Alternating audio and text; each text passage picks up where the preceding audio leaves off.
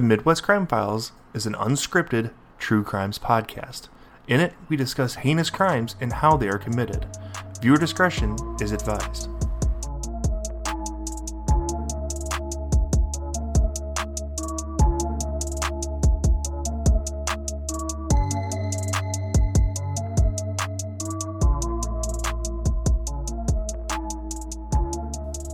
Welcome to the Midwest Crime Files. I'm your host, Gina. And I'm Chris. And we're here to tell you the stories of small towns and the heinous crimes that changed them forever. First thing in this episode, we want to give a big shout out to Podcorn. They are going to be sponsoring this episode. You'll hear more about it in the advertisement. Yeah, the mid-roll that's coming up. And we also want to give a shout out to our newest patrons. We have Amy and Sarah Letty and Kat Smith. Thank you guys so much. And if you guys want to be a patron and have access to exclusive episodes as well as extra entries into contests and coupon codes for the store, you can do so from our website, www.themidwestcrimefiles.com, and you can sponsor us for as little as $1 a month. Yeah, and just kind of put a note on that.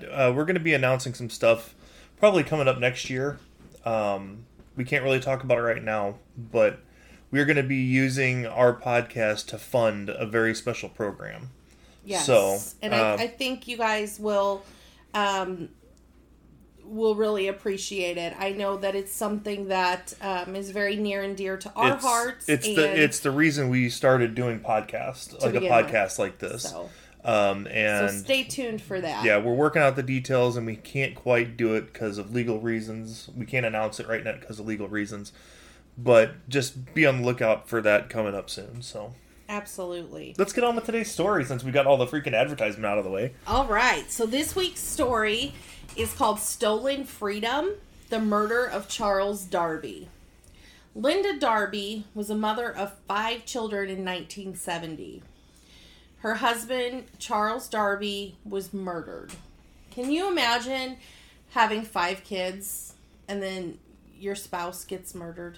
I can imagine having 5 kids, because that's what I got now. We have 5 kids, right. But I couldn't do it without you. Charles Darby was shot before the family home was set on fire in Hammond, Indiana. So, not only did they shoot him, but then they lit the house on fire. Well, I'm going to try to cover your tracks, you know. The crime shocked the rural community, but the murder is not even the most shocking part of this story. This is the story of a bizarre prison escape and a stolen freedom in the murder of Charles Darby. Charles and Linda Darby were married in the late 1960s. Linda had been married before, and she had already had 4 children. Charles and Linda welcomed a son during their own short marriage. And when I say short marriage, they were married I think less than 2 years before he died. Well, that's not too short. In 1969, when Linda was just 26 and Charles was 25, they started getting this really weird and bizarre harassment. So a couple weird things that happened. Their fence was lit on fire. They had wires ripped out of their car. And then after they repaired the car, somebody stole it. The house they lived in was burnt down. This is before the murder. Yeah. So it burned down once already. Right. And so they picked up and they moved to Hammond, Indiana. And they thought maybe whatever was going on would stop because they got up and they moved. Linda thought that maybe they were being targeted because her husband, Charles, was an aluminum siding installer, but he was not part of the local union. Well, back in that day, the unions were big boys back then. I mean, a lot of the unions had, mob affiliations and everything else, so, she kind of thought maybe that's why they were being targeted, so right. The hope was, let's move to Hammond and see if that fixes it. The move did really not a whole lot, though. The craziness continued. Charles grew really concerned because his wife, Linda, was spending a lot of money. And he went to her and and she said, well, I have to spend a lot of money because I'm getting cancer treatments and we don't have health insurance. Well, I mean, that would be a reason to spend money. Yeah, right. But after a couple of more months of giving her all this money, Charles found out that his wife did not have cancer. Well, you wouldn't be my wife anymore. Well, and I think Charles felt that sentiment. He was furious with Linda, and he actually took an ad out in the local newspaper where he announced that he was not responsible for his wife's debts and he would only be responsible for his own debts. That's awesome. Could you imagine though, oh my gosh, being that pissed off at somebody? Well, and Linda was furious. She felt embarrassed. He had publicly humiliated her. Well, if you lie to me and tell me that, oh, it's going to cancer treatment, and it's just going because you like spending money and you can't control yourself. Right. That's the least, thing that you could possibly do is, as an embarrassment. I could divorce your ass. I could throw all your shit on the lawn. I could be like, oh, hey, you're not getting any of this shit since you spent all my money, or spent all the money. Well, and I'm wondering if it was, because usually any debt that happens when you're married is marital debt. So I wonder if by him putting out a public declaration that he was not responsible, if that would have held up in a divorce trial. I still don't think that would hold up in a divorce trial. I would doubt it. But I guess that was his intent, is I'm going to declare publicly that she's responsible for her own mess. Here's the thing. Is the debt in her name, or is it in something with both their names on it, is it a credit card that's just her credit card? Well, I'm going to argue it's like a motherfucker that, nope, that's her shit. Well, legally... I don't give a shit about legally. I'm going to argue. I'm just telling you. I don't give a shit legally. I don't give a shit about legally. Okay, but if you go to divorce court, all the debt... Would you quit hitting my... Well, stop. Let me finish my freaking sentence. Or maybe you'll find out about divorce court. I'm kidding. Never mind. We're not going into that. But anyway... I don't know that his public declaration really would have gotten him off the hook. No. Because normally it doesn't matter. It wouldn't, I don't think. On New Year's Eve of 1969, something really bizarre happens. Somebody called the local newspaper and reported that Charles and Linda Darby had died in a car crash. So the newspaper prints their obituaries. I just want to know what obituaries? I'm sure whoever made this call must have given them the information for an obituary. Right, because, obituaries are posted by the family, aren't they? It's not usually it comes from the funeral home and they send it out to the papers, but right. But it's not something that, a random person, I didn't think could just be yeah, they died, here's what I want said about them. I thought it had to be, but this is the 70s, yeah, too. I have no idea, but if that's, so imagine opening up your newspaper and you find you and your wife's obituaries. I'd be like, well, we're debt-free. What the fuck? So, obviously they were not dead. They were very much alive. And so the newspaper, printed a retraction, but it was only 3 months later that they had to run Charles Darby's obituary again. But this time it was not a hoax. So weird, right? Right. Lots of really crazy things happening. In the spring of 1970, Charles Darby was feeling ill, and so he decided to stay home while Linda took their 5 children to visit her family about 7 hours away. So in one source I read, it said they went into Kentucky, and another source it said Virginia. So I'm not really sure. Both of them are about the same. Maybe it was Kentucky and Virginia match up, don't they? Yeah. So I wonder if it was right in that I don't know. But anyway, it was about 7 hours away from Hammond, Indiana. On the day that Linda was to return to Hammond, she drove 6.5 hours with her kids towards home. But she got tired of driving, so she decided to stop and get a motel. She was about 30 minutes from home. That sounds fishy as shit. Right? I'm sorry. If I've already driven 6.5 hours, I'm going that extra 20, 30, I'm going the extra 30 minutes, but I'm going to make it there in 20 because I'm going to speed because I want to be home. I'm not spending money on a hotel room when I'm that close to home. Right. That's like us going to Chicago and getting a hotel in freaking Fairview. Right. Right. It's kind of weird. The next morning when she arrived home, she learned that her house had burned down the night before and her husband Charles was dead. Dun dun dun. Charles Darby did not die from this mysterious fire. He was shot with a shotgun in his abdomen. Damn, that's... So, like, not even quick to the head. No, once again, it depends on what kind of shot was in the shotgun. That could have been a really slow death. Right. The medical examiner determined the gunshot to be his cause of death and ruled the death a homicide. Linda Darby became an instant suspect. So why drive, like you said, 6.5 hours of a 7-hour trip and stop a half an hour from Nobody home? does that. It's weird. Unless it's like 3 o'clock in the morning and you're swerving off the side of the road, you know. Like, I would give people, okay. I'd pull over, have some, caffeine, and... Take a little nipper nap or something. Take a little walk around in circles, because I'm sure the kids were probably sleeping in the car. Get myself woke up. But I don't see anybody stopping a half hour from their house. Right. Well, and the police thought that was pretty suspicious, too. And they decided they were going to search the motel that she was staying at and speak to her children. So, Linda's daughter tells the police that her mother left the hotel for a little while that night. I wonder what Mom went and did.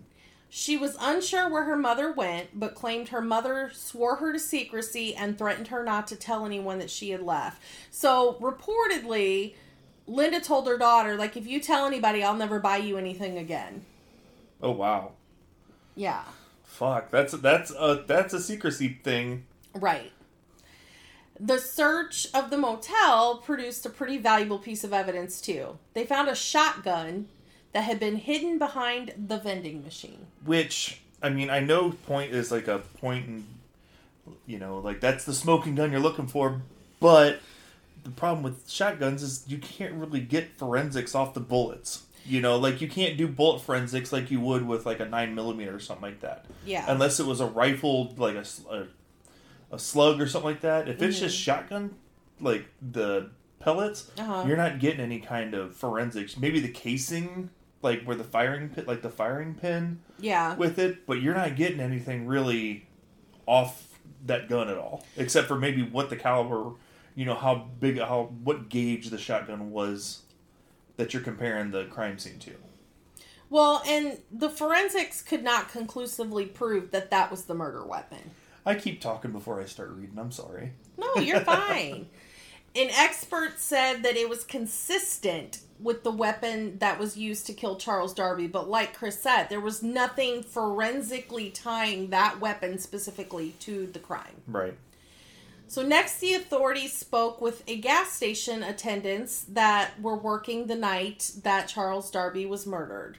They claimed that a woman who matched Linda's description came in the night of the murder and bought 2 cans worth of gasoline. They later would pick Linda out of a lineup as the customer who purchased the gasoline. So police now can connect her to the fire, too. Jesus Christ, like, she just didn't cover her tracks at all, if this is her.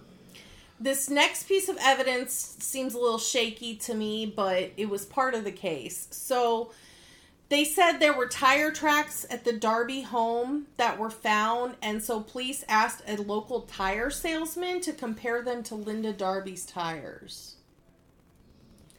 So, I don't know, like, I found it weird. I just don't know that a tire salesman qualifies as a forensic specialist. Well, if I don't have a forensic specialist that specializes in tires, I'm talking to a person that sees tires all the time. I guess that's a good point, but... Like, I mean, no, I don't think he could be called in to be, like, an expert witness. But he was.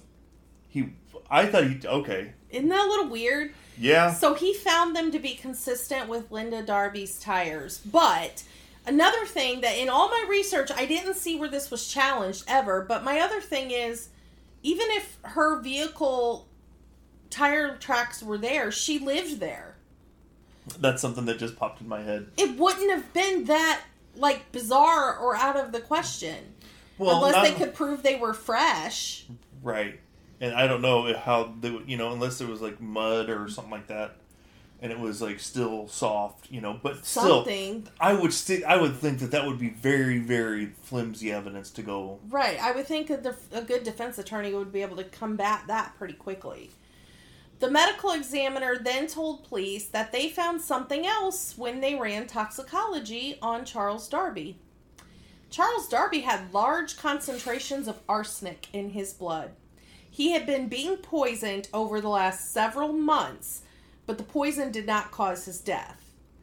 It did, however, explain why he was too sick to go with Linda and the kids. So she had been microdosing him arsenic for months. Right. And realizing that, shit, it's not killing him.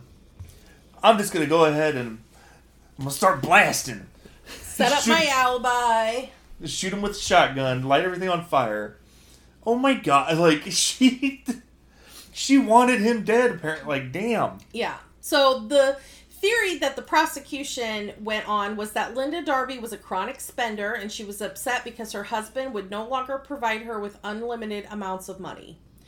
They believe that she was likely the person behind all this odd harassment in the past year, the fence burning down, the car, the obituaries on New Year's Eve. They felt like that probably all came from her, and that on the night of the murder, she had, after trying for several months to poison him with arsenic, decided to set up her alibi, go out of town to visit family, stop a half an hour from home to set up an alibi at a hotel, where she left that night, went to the house, shot her husband in the abdomen, lit the house on fire, and went back to the hotel and stashed the gun behind the vending machine and threatened her daughter to secrecy.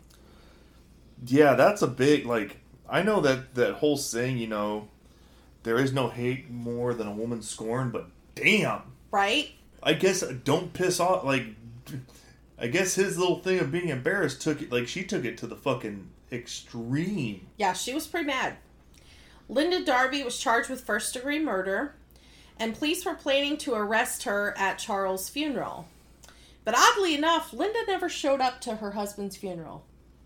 Okay, so I don't know if she knew she was a suspect or not, but I'm like, you're making yourself look worse, lady. You didn't even show up to his funeral. Right.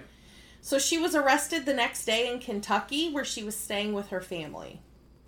While awaiting trial, this is interesting, Linda was let out on bond and went on a vacation with her family. I just don't... I didn't think you were allowed to leave the state. No. Like, and I don't get why they would not consider her a flight risk.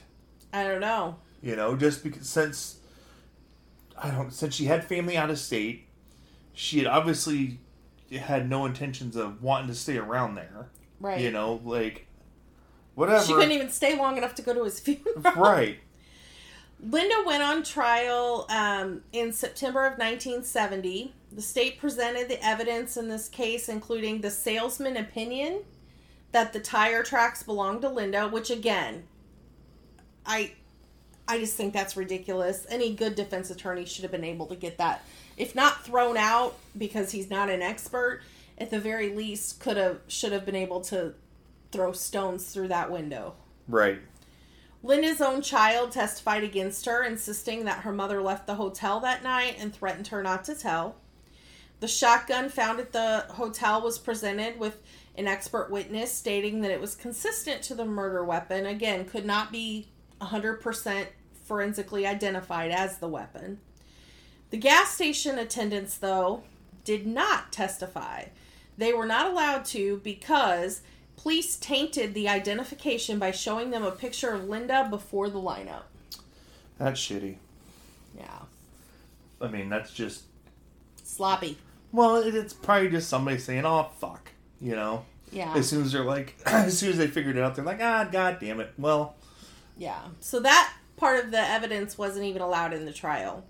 Linda's defense had planned to call several character witnesses, but instead they decided to rest their case without calling a single witness. Damn. Right. And I will let you read the quote from her attorney. Quote, the evidence fell short of putting Miss Darby in Hammond on March 3rd. End quote. The defense basically said that the prosecution, it's their responsibility to provide proof beyond a reasonable doubt, and they didn't feel like they did that, so they didn't feel like they needed to put on a defense because they thought the case was so crappy, there was no way she was going to get convicted. That's just all. I mean, it's basically the defense being like, haha, fuck you, let's see. Like, right. Prove it. Yeah. Like, that's all that is. It's, you're not, that's an awesome strategy, though. Like, yep, prove it. Right. Here's my client, prove she was there. Jesus Christ.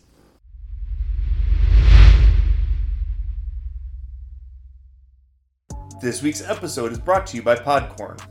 As a new podcast, one thing Chris and I struggled with was monetization.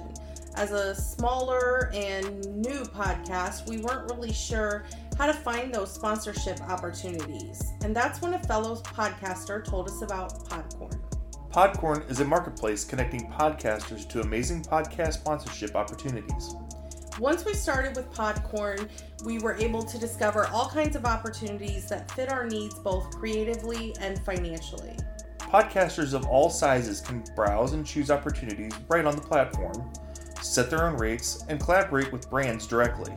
It was super easy to get started with Podcorn. We created our profile, and within minutes, we were able to see sponsorship opportunities.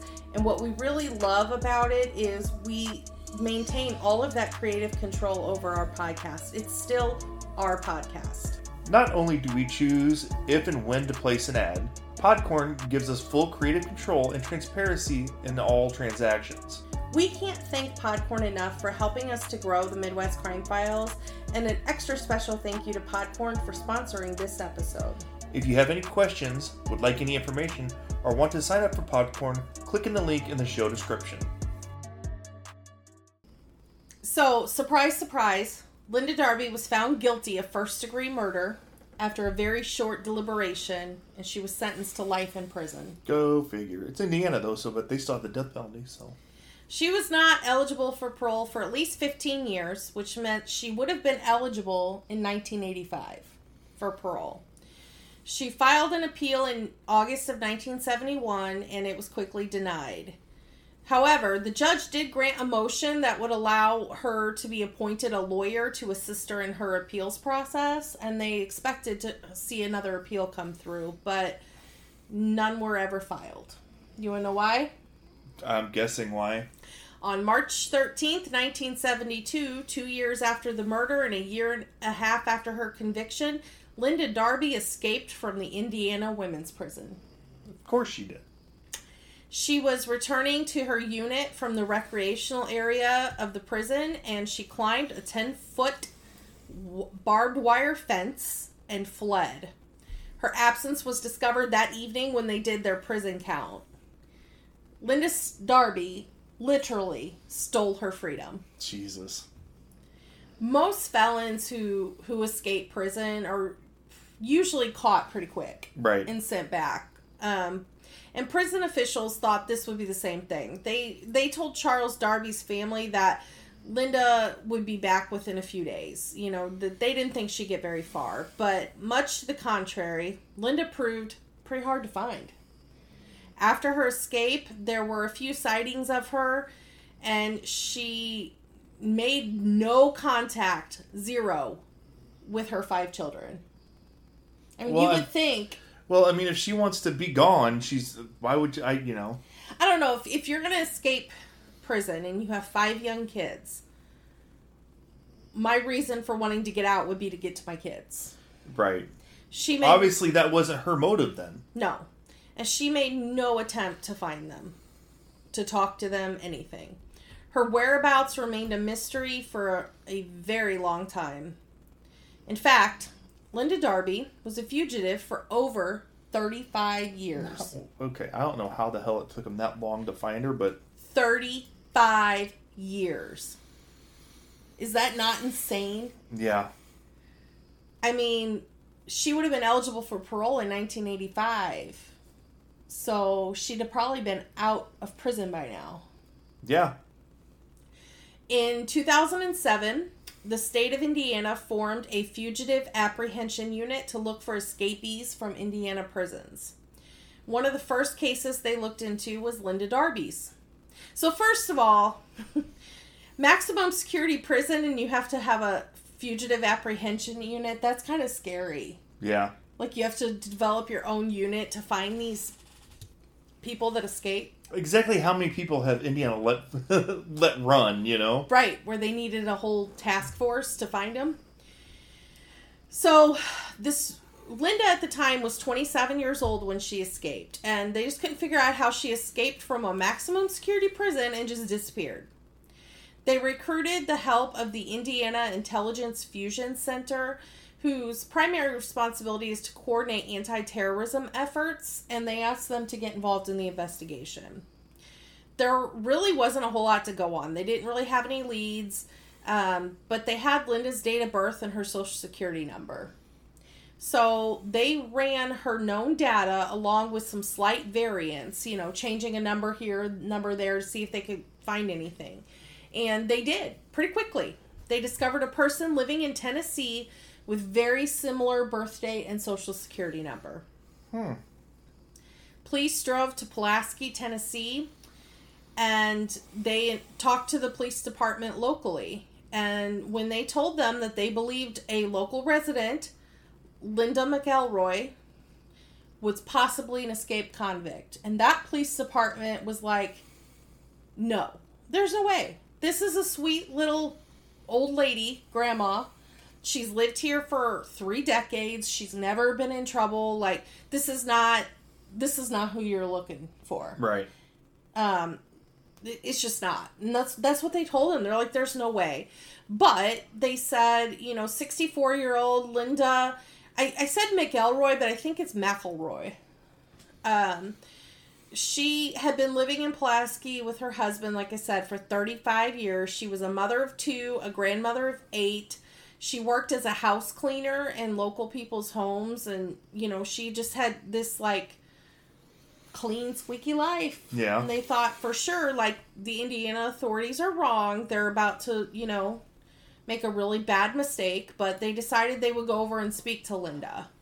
They showed her the picture of Linda Darby, and they asked the geriatric woman if she knew who this young 27-year-old woman was, and she said, yeah, that's me. Linda Darby's got some balls on her. I mean... Right? I mean, holy crap. She said, quote, I could sit here and lie all day to you. Fingerprints don't lie, end quote. So she's basically like, yeah, about time you fuckers got me. Yeah. And I'm not going to lie. She didn't try to lie about it. She didn't try to hide it. She's like, yep, that's me. I did it. She explained in interviews that on the day she escaped, she had climbed that fence, and she said she was all bloody from the barbed wire. Well, yeah. And she was just like a freaking hot mess. And she said she did it because she was wrongly convicted, and she didn't want to spend the rest of her life in prison. She said that when she was on the run, she met Willie McElroy pretty quickly, and because she was all bloodied up and stuff from the fence, he asked her if she had been beat up by a boyfriend or something, and she decided to go with it and said she was escaping a violent domestic relationship. She said she never told Willie about her past throughout their 35 years that they lived together. And really what she says in interviews is that she didn't want to get him involved, because if he was involved, then he was now complicit in her escape. Yeah. They were not legally married, however, but she did change her name to Linda McElroy. She changed 1 digit of her social security number, and she took cash jobs like cleaning houses. And that's how she stayed under the radar. I just think it's funny that you can change 1 number of your social, and it's totally, you're a totally different person. Right. And so, nobody knew. Linda and Willie had 2 children of their own. Linda said in interviews that she prayed constantly while she was a fugitive that she would not be captured before her kids were grown, because she didn't want her kids to grow up without her. Now, there's only one thing I have to say about that. What about the first 5 kids? Right. You weren't too terribly concerned that they were growing up without you. Right. I mean, she could have been out of prison when her son was 18, 19 probably. Right. Because she had an option for parole in 85. She even volunteered at her grandchildren's school. So, could you imagine, this little old grandma that helps you out with your kindergarten art class when she's an escaped murderer? Right. Jesus Christ. What the hell? Linda was an escapee for a total of 35 years and 7 months. That's a long freaking time. Yeah. After her capture, Linda says she told her common-law husband and her children the truth about her past. She said that they support her and they believe in her innocence. And in interviews, she says basically like, you know, they know that I could never have done that because they know what kind of person I am. So they're going to back me. Well, of course. Like, this is that whole, you got a chance to start over. You know what I'm saying? Mm-hmm. And you got to tell the narrative how you wanted it to be told.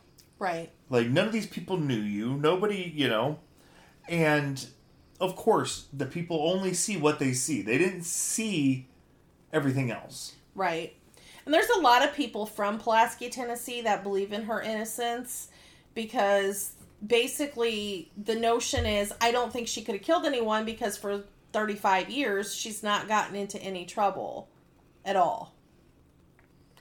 And some people have even stated that they feel like even if she was guilty, they should let her be free now because she's proven that she can be a productive member of society for over 35 years. And that's bullshit because just because you could be a productive member of society, good. You could have been that same productive member of society, but you have to be punished for the crime that you were convicted for. Right. Whether you think you're innocent or not, a jury of your peers convicted you of murder in the first degree, and you escaped. So after, what, a year and a half, 2 years? Yeah. Like, I'm sorry, that's a Linda Darby was like, fuck this shit, I'm out. Yeah. You know, and I just don't think people would... No, it's not right. It's not right at all. I understand what they're saying, like, she's not a danger to society, at least they don't think, but, I mean, to me, she kind of is, because if you can go 35 years and not tell such an important thing about yourself, you know, her two children that she raised don't know that they have 5 other siblings. Right. I mean, she might have been sweet and nice and she may not have killed anyone in 35 years, but she's proven over and over and over again that she's a pathological liar and apparently a pretty damn good one.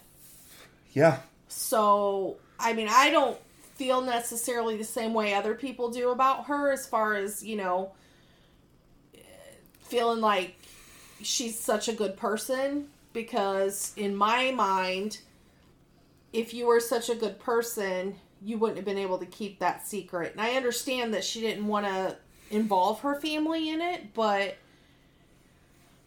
I don't know. I don't know if I could keep that a secret. Right. The family of Charles Darby obviously strongly disagrees with people that think that Linda should be set free. Which they should. They're relieved that Linda Darby is back in prison, and I'm going to read you a quote from Alice Robinette, Charles' sister. She said, quote, "We're Christians. We don't believe in revenge, but I was glad they caught her. I just hope they don't let her go again," end quote. Right. Well, she's like in her 60s now, so I don't think she's going anywhere. No. And then Charles's niece said, quote, "She needs to pay for her crime. She got to live. He didn't," end quote. Absolutely. And that's the biggest thing is here. Like, she got to live a full life with kids and a family. Yep, she stole that freedom. She got to have grandkids. She got to see, you know, be old and gray and loving with these kids. Got to do all these things. Charles got none of that. Right. I mean, he was 25. That's right. like a baby. And it's not, and he didn't even get justice for it. No. You know, yeah, he got... She got to live a majority of her life. I mean, if everybody could just put off their conviction and serve their sentence when they're done raising their families. I mean, right. What the hell? And, you know, and that's the thing. Like, she's like, yeah, you can take me in now, because everything good in her life is past. Right. You know? Linda Darby finally filed another appeal in 2011, which was dismissed due to being more than 40 years after a timely filing date for an appeal. Yeah, I mean, if she would have just... served her fucking time, right, she probably would have been out. Paroled, like... years ago. Yeah, 35 years ago. She obviously filed another appeal to appeal the dismissal of her appeal. But that dismissal was appealed. Yes. And basically what the judge said is that she forfeited the appeal process when she absconded for 35 years. Damn right. You want to break out of prison and live your life for 35 years and you don't get no appeal. Right. Linda Darby is now 78 years old. and she's likely going to die in the Indiana women's prison. I'm going to let Chris read a quote from Linda Darby. Linda said, quote, "I'm not a murderer. I just don't know how they ever convicted me of murder," end quote. I don't know because they have eyewitnesses that saw you buying gas. I don't know because you freaking tried to poison your husband with art, like... Because your own child testified against you. Like, damn. Like, I don't know, Linda. Listen, Linda, listen. Listen. Listen, Linda. Listen, Linda. So, what I really want to know is if her original 5 children have been to see her since she's been recaptured. They haven't. I don't think they have anything to do with her, but that's curious to me. Would you? No. No. And I don't even know what happened to them. Like, Charles Darby's son, the youngest, I would assume was maybe raised by family members, but I wonder if her older 4 children were raised by Charles Darby's family, or if they were put into foster care, or if her first ex-husband... I have no freaking clue. Right. It's interesting, though. I mean, if you think about it, like, how would you feel if that was your mother? That your mother killed your stepfather and then was free for 35 years, and then you find out, and then they caught her, and you find out she went and had kids and grandkids and lived this happy little life. Right. Interesting, huh? Right. Yeah, I don't know. I just don't know how I would feel about that. But, I mean, her original case had some questionable evidence, and obviously her defense team didn't do anything. They literally rested their case. So she actually probably would have had a pretty damn good chance at an appeal, but she chose instead just to steal her freedom. Yep. Charles Darby was 25 years old and the father of an infant son when he was viciously murdered. He was a Navy veteran and served upon the USS Enterprise during the Vietnam era. I'm sorry, I'm chuckling because every time I see the USS Enterprise, I just want to go, "They boldly went where no one has gone before." You're a mess. I'm a Trekkie, like, you're a mess. And that's just, I know it's an actual naval ship, guys, but this just in my head. And yes, it is sad that, you know, that he served his country to get murdered by his wife. Yeah. Mm-hmm. While Linda's story is really, really interesting, and everything that happened after her conviction and her escape, like, I want to bring the focus back to Charles, because Charles Darby was the real victim in this case. Like you said, he was 25 fucking years old when he was murdered. Right. You know, and that's baby. And if she didn't do it, no, we will never know now, because she's been tried and convicted for it. Right. We can't appeal it. Like you said, if she would have just done the fucking appeal process the right way, I'm sure that... I think they would have overturned that on appeal, because there was definitely some sketchy shit with her trial, and her defense attorneys didn't do their job. She would have had a fresh trial. Yeah. Because like you said, granted, I give the defense attorney props for just being like, we rest. Yeah, they didn't do their job. I don't need to talk. We rest. You're not calling a witness? We rest. You're not presenting evidence? We rest. Yeah. There's somebody somewhere, a judge, or even if they would have taken it to state supreme or the federal Supreme Court, she would have gotten ineffective assistance of counsel for sure. Yeah, this is by far the worst defense of a murder that I've ever seen. But we go back and forth on how much money they spend on these defense trials. She got nothing. Right. I'm sorry. Everybody has you're innocent until proven guilty, and everybody has a right to a fair trial. That was not a fair trial. No, I agree. I think she would have easily gotten the appeal process had she not escaped. Granted, I think she fucking did it.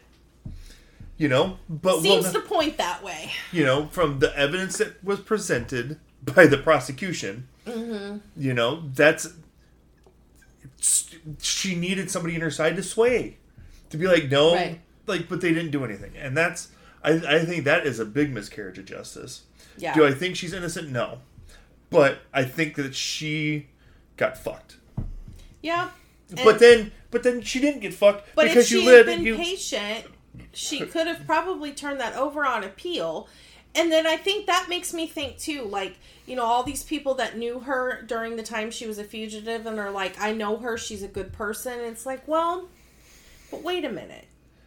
You know, like I said... Think about her character here. She escaped from prison. She, like, I don't know. Like, I guess I go back and I'm like, she's kind of like a criminal genius. She's a manipulator. I mean, she's a damn good one. Right. I mean, and that's the thing. People are like, oh, she's great. Yeah, because she was good at telling people only what she wanted them to know. Right. She was a very talented liar. She is a very talented liar. Right. And whether she's guilty or not, she screwed up any chance of having it looked at legally. Right. So, I mean, she probably will die in prison. What, she's 78 now? Yeah. Yeah, I mean, I don't think there's any chance of her getting out. I would really doubt that. All. I don't see it happening unless she would get like a clemency or something from a governor. But I can't see a governor doing that because of her escape. Right. Had she not escaped, she probably would have been paroled already, or maybe even given clemency. Okay, so let's add this up. So she was, 66 when she got caught?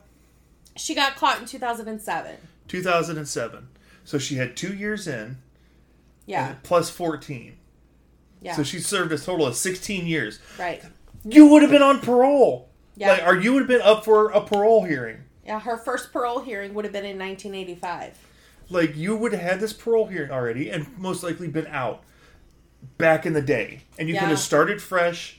Still would have had plenty of time to have a family. Right. I mean, and maybe your other children would have actually had something to do with you. And then you could have went to bumfuck Egypt and been like, no, I'm Linda so-and-so. And, right. And done it legally. So, yeah.